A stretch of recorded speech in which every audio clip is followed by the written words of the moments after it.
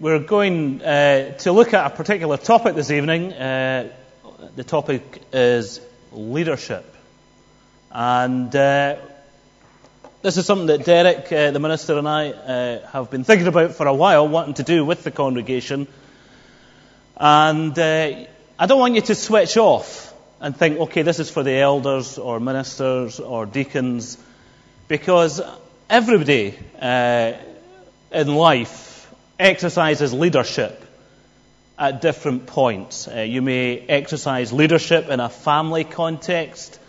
You may exercise leadership in a work context. You may exercise leadership in the Sunday school or kids' church downstairs, or leading some kind of team in the church, or whatever it is. But at different stages, at different points in life, we're all entrusted with the responsibilities of leadership. And so I want us to take a little while to start thinking about what does Christian leadership look like, or what does it look like for a Christian to exercise leadership. And we've titled this one this evening, Gospel Leaders, because really what I want to say is that our leadership, the way we lead and the kind of exercise that or the kind of leadership we exercise, all of that should really flow out of the work of the gospel in our own hearts. So don't switch off if you think, I'm not a leader, because in different ways in life, you will be leading others. One way of defining leadership is just that it's about influencing people. And all of us influence the people around us, either for good or for bad. And so we need to think, what kind of influence, what kind of leadership do I give? And a lot of the ideas that we have around leadership are quite confused and often not very biblical. So the last time I spoke about leadership, I was with a group of guys who were mostly from Italy and Russia. And so I wanted to try and ask them, what are your ideas of leadership? What kind of ideas of leadership do you get from your own culture? Because often the way we think about how we should lead is influenced by the leaders we have in our own culture. So I was asking them about Russian and Italian leadership, and there you go. That was the picture that I put up for them, because there are two very strong leaders there. One is Putin, one is Berlusconi, and they both exemplify one kind of leadership in their own culture. Sometimes it's spoken of as being the man. But what it is it's about leadership exercised through one very powerful authoritarian figure.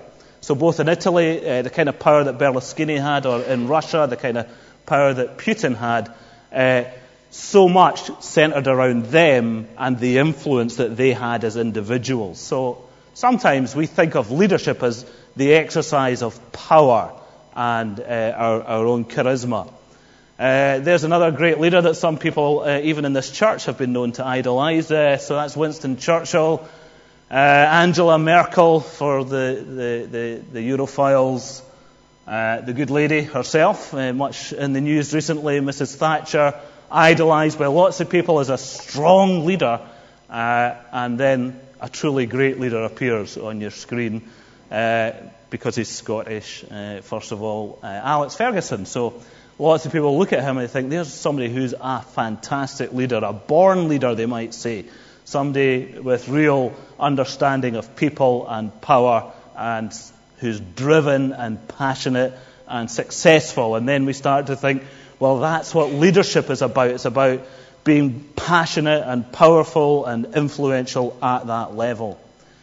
But I just want us to think about this much more biblically. And the first thing I want us to understand is that Jesus entrusts leadership to those who love him and who love others. The Bible gives us two great commands. Love the Lord your God with all your heart, mind, soul, and strength. And then love your neighbour as yourself. And if we're not loving God and loving others, then we're not really in a good place to be exercising leadership. And leadership then doesn't begin from a position of personal strength or power. But rather, what I want to say is that leadership begins from a place of repentance and faith in Jesus Christ. In John chapter 10, Jesus is describing his own leadership. So Andy read to us from John chapter 10, where Jesus describes himself as a shepherd and as the good shepherd. And he's pointing out to us then that leadership comes from a heart of love and a heart of care and a heart of compassion. And so to be a leader means that God's gospel needs to be working in our lives. Jesus says that as the good shepherd, he's laid down his life for the sheep. Now that kind of brings us to the very heart of what Christianity is about.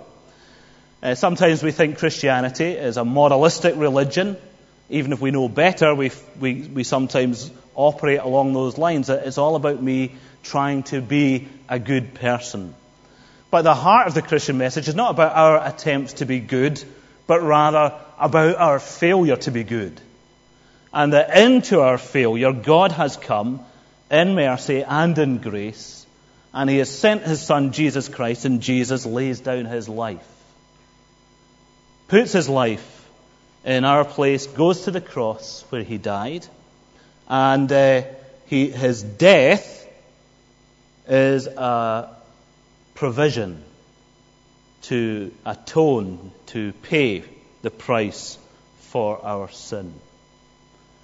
And until we know God's grace and God's forgiveness in that very real and personal way, then we can't begin to think about really exercising any kind of Christian leadership. There needs to be, first of all, a real living Christian faith in every one of us. That means that we need to recognize, what do I need in my life? I need Jesus Christ. I need to turn away from my own failings, from my own weakness, from my own sinfulness, from my self-love, and I need to reorientate my life round Jesus Christ and put my faith, hope, and trust in him. So that's where Christian leadership starts. It starts with the gospel and the work of the gospel in our lives. And you have to really be asking yourself, and I hope you are asking yourself at this very moment, is that same gospel working in my life?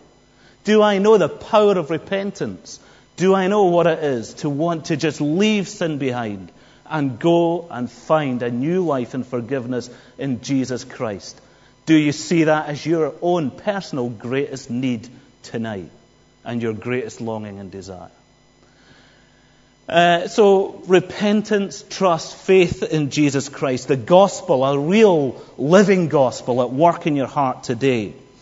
And then another basic foundational thing of leadership I've taken from Moses. Now, I studied biblical Hebrew over 20 years ago, and I remember several words, and those two words are uttered by Moses in Exodus chapter 3, verse 11. So please take your Bible and go to Exodus chapter 3, and we'll just have a quick look at what Moses says here. So Exodus chapter 3. Moses has been called into leadership by God, and his role as a leader is to go and speak to Pharaoh and deliver God's message to Pharaoh. So what does he say? Well, in Exodus chapter 3, verse 11, verse 10 we could read, God says, "So now go, I am sending you to Pharaoh to bring my people, the Israelites, out of Egypt." But Moses said to God, "Who am I that I should go to Pharaoh and bring the Israelites out of Egypt?" So those there are three words here in English, two in Hebrew.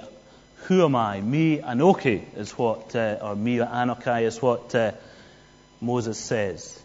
And it's just this great sense of unworthiness and inadequacy. Who am I that you could ask me to do this thing? Who am I that I should go and speak to Pharaoh in the name of God?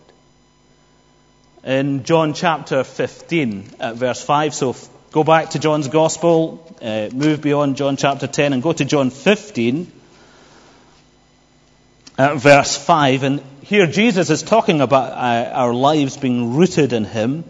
And he says, I am the vine, you are the branches. If a man remains in me and I in him, he will bear much fruit. Apart from me, you can do nothing, or apart from me, you can do no good thing. So again, what we've been reminded of is inadequacy, personal inadequacy for the task of leadership. Moses is asked by God, go and speak to Pharaoh, and Moses just thinks, who am I to take on that kind of ministry, that kind of service, that kind of task? Jesus is speaking to the disciples here the night before his crucifixion.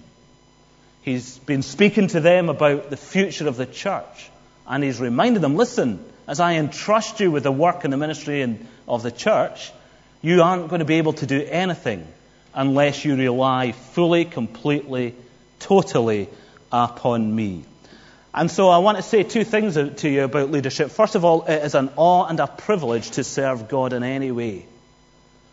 And so whatever you do for God, it might be the AV, it might be teaching in kids' church, it might be involved with the worship, it might be catering, it might be something that's visible to everybody or something that's very kind of background. But whatever it is, I hope you treat it as a holy privilege that God is allowing you to serve him. And that you don't resent it, you don't grudge it, but you thank God for it. But the other thing I want to say off the back of that is I hope too that you approach it with humility. Because what you're looking for is spiritual fruit from what you do. And none of us can produce spiritual fruit. That's what Jesus is saying. Now, people who are charismatic and powerful individuals, they can seem to achieve a lot. But lasting spiritual fruit is a work of the Holy Spirit. So, for us to achieve anything lasting and worthwhile needs us to rely not on our gifts or abilities, but to rely on the work and the power of the Holy Spirit. And so as you go into any kind of task in the life of the church, or any kind of task in your family, or whatever it may be, go there with a great sense of humility, great sense of privilege that you're serving God and a witness for him in this world, and go with a great sense of, I need the Holy Spirit. There's a story about Charles Spurgeon, who was a very famous Baptist minister in the late 1800s, and today he would be a mega church pastor, and he had a huge congregation in London, and apparently every time he went to preach, there were 10 or 12 or however many steps up to his pulpit, and on every step he would say to himself, I believe in the Holy Spirit. I believe in the Holy Spirit. I believe in the Holy Spirit. I believe in the Holy Spirit. He was so convinced of his own inadequacy for what God was asking him to do, but also so convinced in the power of the Holy Spirit to use a man like him to bear fruit for the gospel. So I want us to have that same sense of humility and inadequacy, but to rest in God and to trust in the power of the Holy Spirit and to realize it's God's work. Any kind of work that we're engaged in for God, everything that we do for God, any kind of leadership act, you're doing it for God and it's God's work. And I'm saying that because we need to let God reign and be in control. Too many people, when they're trusted with leadership, they see it as an opportunity to get what they want. I had a friend who used to be desperate to be an elder in his church because he thought his church was a mess, and if he was an elder, that church would improve so much. And sometimes we look at leadership in that way. If only I was in charge. If only I was in... And it's a hunger for control, which is an idol. And do not think of leadership as control. Because Jesus warns against that, especially in 1 Peter chapter 5. Leadership is not about lording it over other people, pursuing your own agenda, or you being in charge. Leadership is living under God's authority, doing God's work, and recognizing that God is the one who reigns. And that our task is to serve God and his people, to love God and his people, not to exercise control to get what we want or to have things done the way we like them. So those are some of the basic things about Christian leadership that I just wanted to point out to us. It needs to begin with the gospel work in our own heart. It needs to come out of a sense of our own inadequacy and privilege, a total dependence on God and the power of the Holy Spirit, and also not pursuing our own selfish agenda.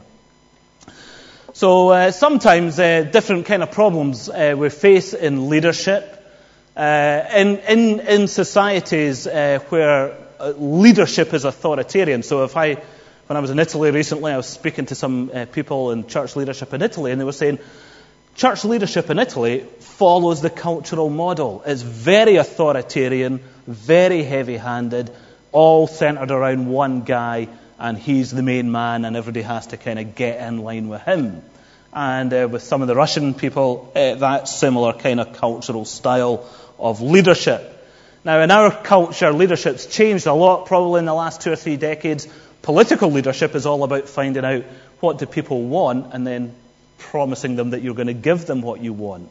So, you do kind of polls and surveys, and you sit down with voters and find out what do voters want, and then you try and promise them that you can give them what you want. So that kind of leadership then is about pleasing others or personal gain, perhaps. Some people are looking for those kind of things, that leadership is a popularity contest. Now, we have to leave aside these cultural styles. I think that's a problem I just want to highlight, that sometimes our idea of leadership isn't really biblical, it's cultural. That's where the style comes from. Sometimes we lead out of wrong motives. I've said that already, that sometimes it's all about being in control and being the person in charge and getting our agenda. Sometimes it's about trying to win the respect or admiration of others. Sometimes it's about pleasing others, and we exercise leadership in such a way that we're just trying to keep everybody else happy. Sometimes, of course, Christians or people who profess to be Christians, and this is a real issue for the church, is they've used power in very abusive ways. And that's something that the world and non-Christians can see very clearly as they look into the church from the outside. They see how Christians have taken authority and power in the church and then used that for money. So if you watch the God Channel on satellite TV and prosperity preachers asking for funding, or if you read the papers about people who've used ecclesiastical church power in order to manipulate people sexually or abuse them and exploit them. So much of the way that the church has exercised power is corrupt and manipulative. And that's always going to be the case unless it begins from a gospel heart and follows a biblical focus. So some people have the wrong motives, and you need to really let the gospel be working to challenge the motives of my heart. Some people, I think, have got autonomy down the bottom. And I alluded to this already, their leadership isn't really about serving God or depending on God. Actually, as they lead, they have a rebellious heart towards God. They're not really walking in step with God at all. They're walking in isolation from God, and they're autonomous. They're not really living under God's control or God's authority. And then some people think leadership is all about having the right techniques. So if you're a Christian, then where do you learn your leadership techniques? I was at a conference in last year, and at this conference we had a couple of guys speaking to us about Christian leadership, and the guy put up various cool leadership diagrams that were all based on how to play American football, especially if you were the quarterback. And at the end, he told us that he'd got his leadership kind of model from the Chick-fil-A management consultant's book. So sometimes that's what we think, that leadership is about having the right techniques, the right insights, and of course we shouldn't get them from Chick-fil-A. That's so stupid. We should get our leadership techniques from the Bible. And so we'll go and look at Moses and David and people like that who are great leaders in the Bible, and we'll say, what were their techniques? What What 10 lessons of leadership can I learn from Moses or David? What are the characteristics of a good leader in the Bible? And then how do I imitate them? But of course, that's not what Moses and David are there for in the Bible, to show us 10 principles of great leadership. Moses and David and other men in the Bible or women in the Bible, they're pictures of God graciously working through broken vessels for His glory. That's what Moses and David are about. That's what other leaders in the Bible are about. Is God taking broken people, graciously working through them. And that gives us hope. And the hope is not that if we learn good techniques we'll be great leaders. The hope is that if we are humble, if we confess our brokenness and our inadequacy, and if we throw our lives into the care of Christ, and if we trust in the power of the Holy Spirit, then God can work through us to bring about fruit for His kingdom. So don't go all kind of technique-ish when you look at leadership either. So this is the heart of what I want to say, really, and it's just this, that what leadership is about ultimately is teaching others to live under the good rule of God. So when you're a leader in the church or in the Sunday school or kids' church or any youth group or wherever you are, it's not about, well, now I'm in charge, I'm in control, people need to follow my rules. A leader is somebody who helps others and teaches others to live under the good rule of God Almighty. God is the one, and God is the only one, ultimately, who leads and rules His people. God alone is King and Lord over the church. God is enthroned, I'm not. Neither's Derek. God hasn't even given Derek and I little thrones to sit on. Because He alone is King. All power, authority belong to Him. And we're not here as leaders to steal away the authority, the power, or the glory of Jesus Christ. Instead, what the church and what Christians are to do and what Christian leaders are to help you do is to demonstrate what it's like to live under the good rule of King Jesus. And so, as leaders, what we're here to do is to help each other and help others to learn to live under God's good kingship and His kingly authority. So that's basic thing then. Who rules? God rules. Second thing, how does God rule? God rules through His Word. That's how God exercises His rule and authority in the church, is through the Word. And so for those who are in leadership, whether it's with young people or older people or whatever situation they're in, we teach others to live under God's good rule by teaching them the Word of God.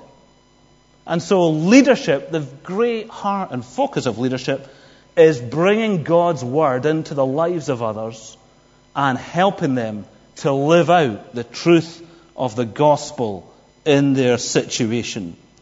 So we're here as leaders, you're here in a leadership role, whatever it might be, and you're here to live out God's Word, to help others live out God's Word, and to help others to submit their lives, not to your authority, but to God's authority. And God rules through His Word, but God leads through servant-hearted, cross-shaped leaders. Jesus makes clear in John chapter 10 that leadership is costly. I am the good shepherd. I lay down my life for the sheep. So there's great sacrifice involved in leadership. There's great cost. It's about serving and loving others, even when that's difficult or painful or hard for us to do. It's not a self-serving process. It's a Christ-serving process, a God-honouring process, and a process about serving others.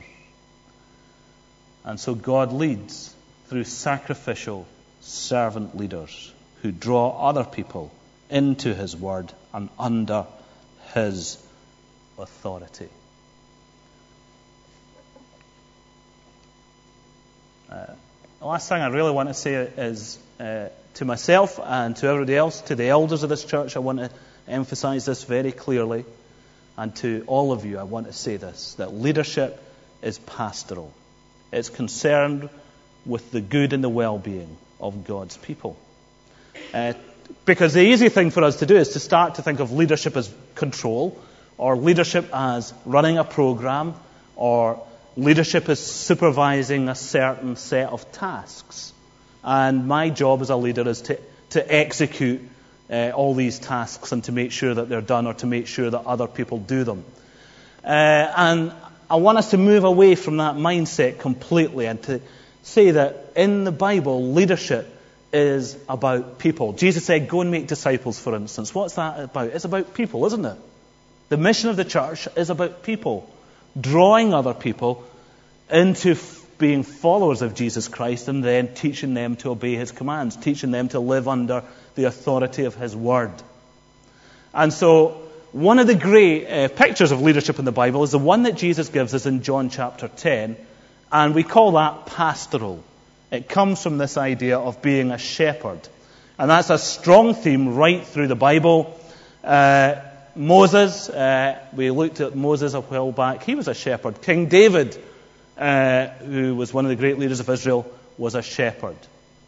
And God told those who were to lead Israel in the Old Testament that they were shepherds. And what we find in the Bible is then this kind of contrast being made between good shepherds and bad shepherds. I want you to go back to the Old Testament with me for a few minutes, to the book of Ezekiel, and chapter 34. So this is a time in the history of the nation of Israel when it's in a lot of trouble, in a military way, in a political way, but in a spiritual way.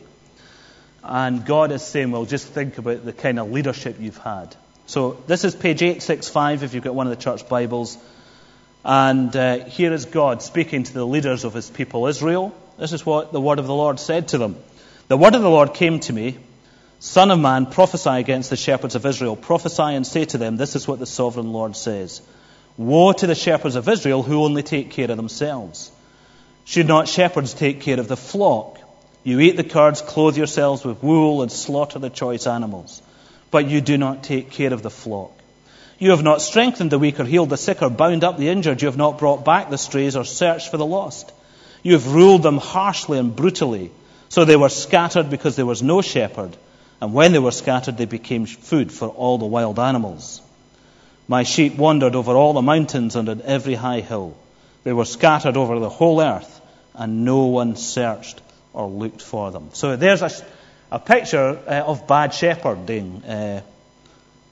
I've never been a shepherd of real live sheep, but I've known a few shepherds in my day. So a shepherd's task is really to care for the flock, not to let them be scattered, not to let them go hungry. But here, they haven't fed the flock, they haven't strengthened it, they haven't looked after the sick or the injured, and they've allowed the ones who've wandered just to go off, and they've not gone after them to bring them back. No one searched or looked for them.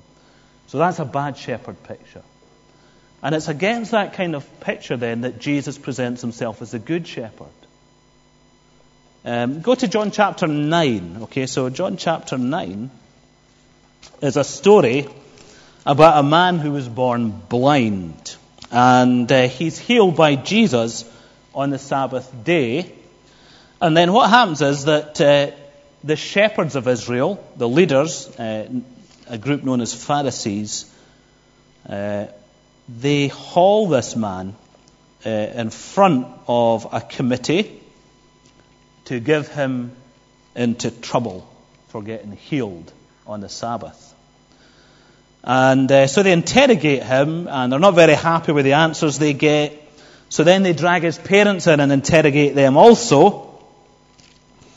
So what kind of picture do we get of the Pharisees' leadership? It's controlling, it's hostile, it's about interrogation and pressurizing people.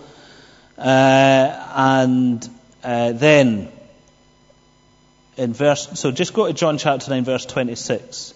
They're asking this man who's been healed, And in verse 25, he says, whether he is a sinner, whether Jesus is a sinner or not, I don't know. One thing I do know, I was blind, but now I see. Then they asked him, what did he do to you? How did he open your eyes? He answered, I've told you already, and you did not listen. Why do you want to hear it again? Do you want to become his disciples too? Verse 28. Then they hurled insults at him and said, you are this fellow's disciple. We're disciples of Moses. We know that God spoke to Moses, but as for this fellow, we don't even know where he comes from.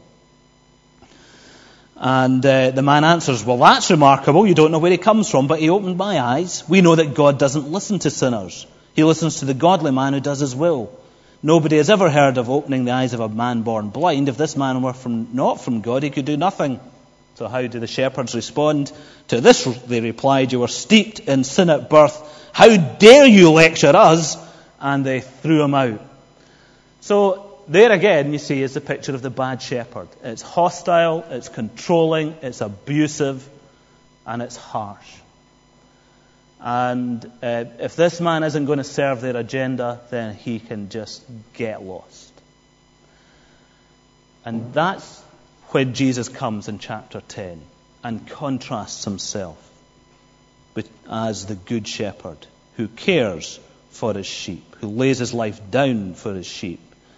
He says, I know my sheep in verse 14, my sheep know me, just as the Father knows me and I know the Father.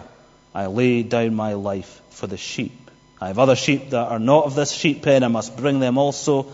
They too will listen to my voice. There will be one flock, one shepherd.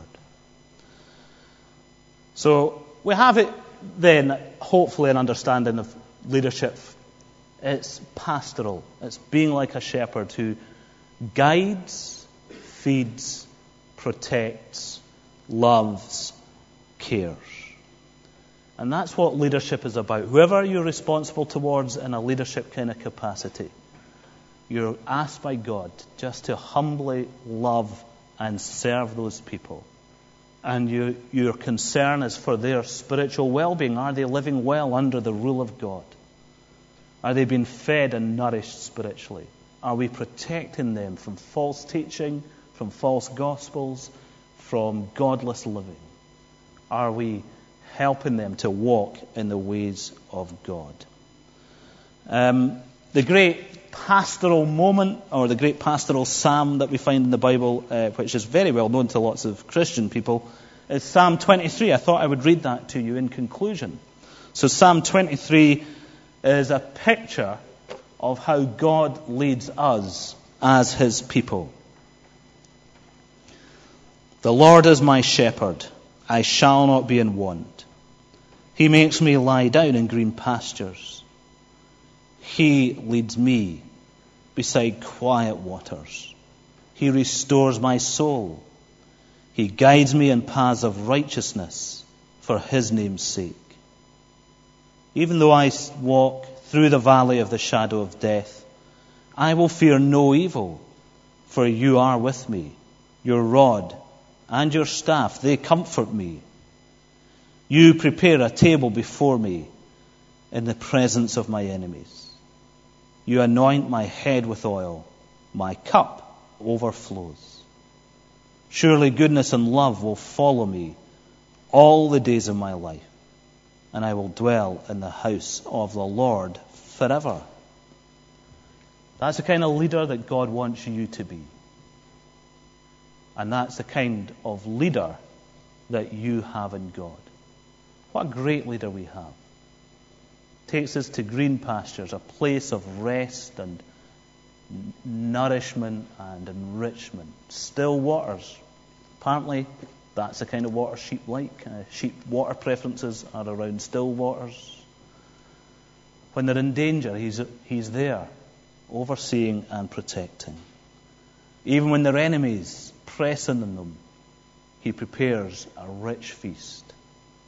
And goodness and love will follow them all the days of their life. What a God we have, who loves us in this way and who promises us these things.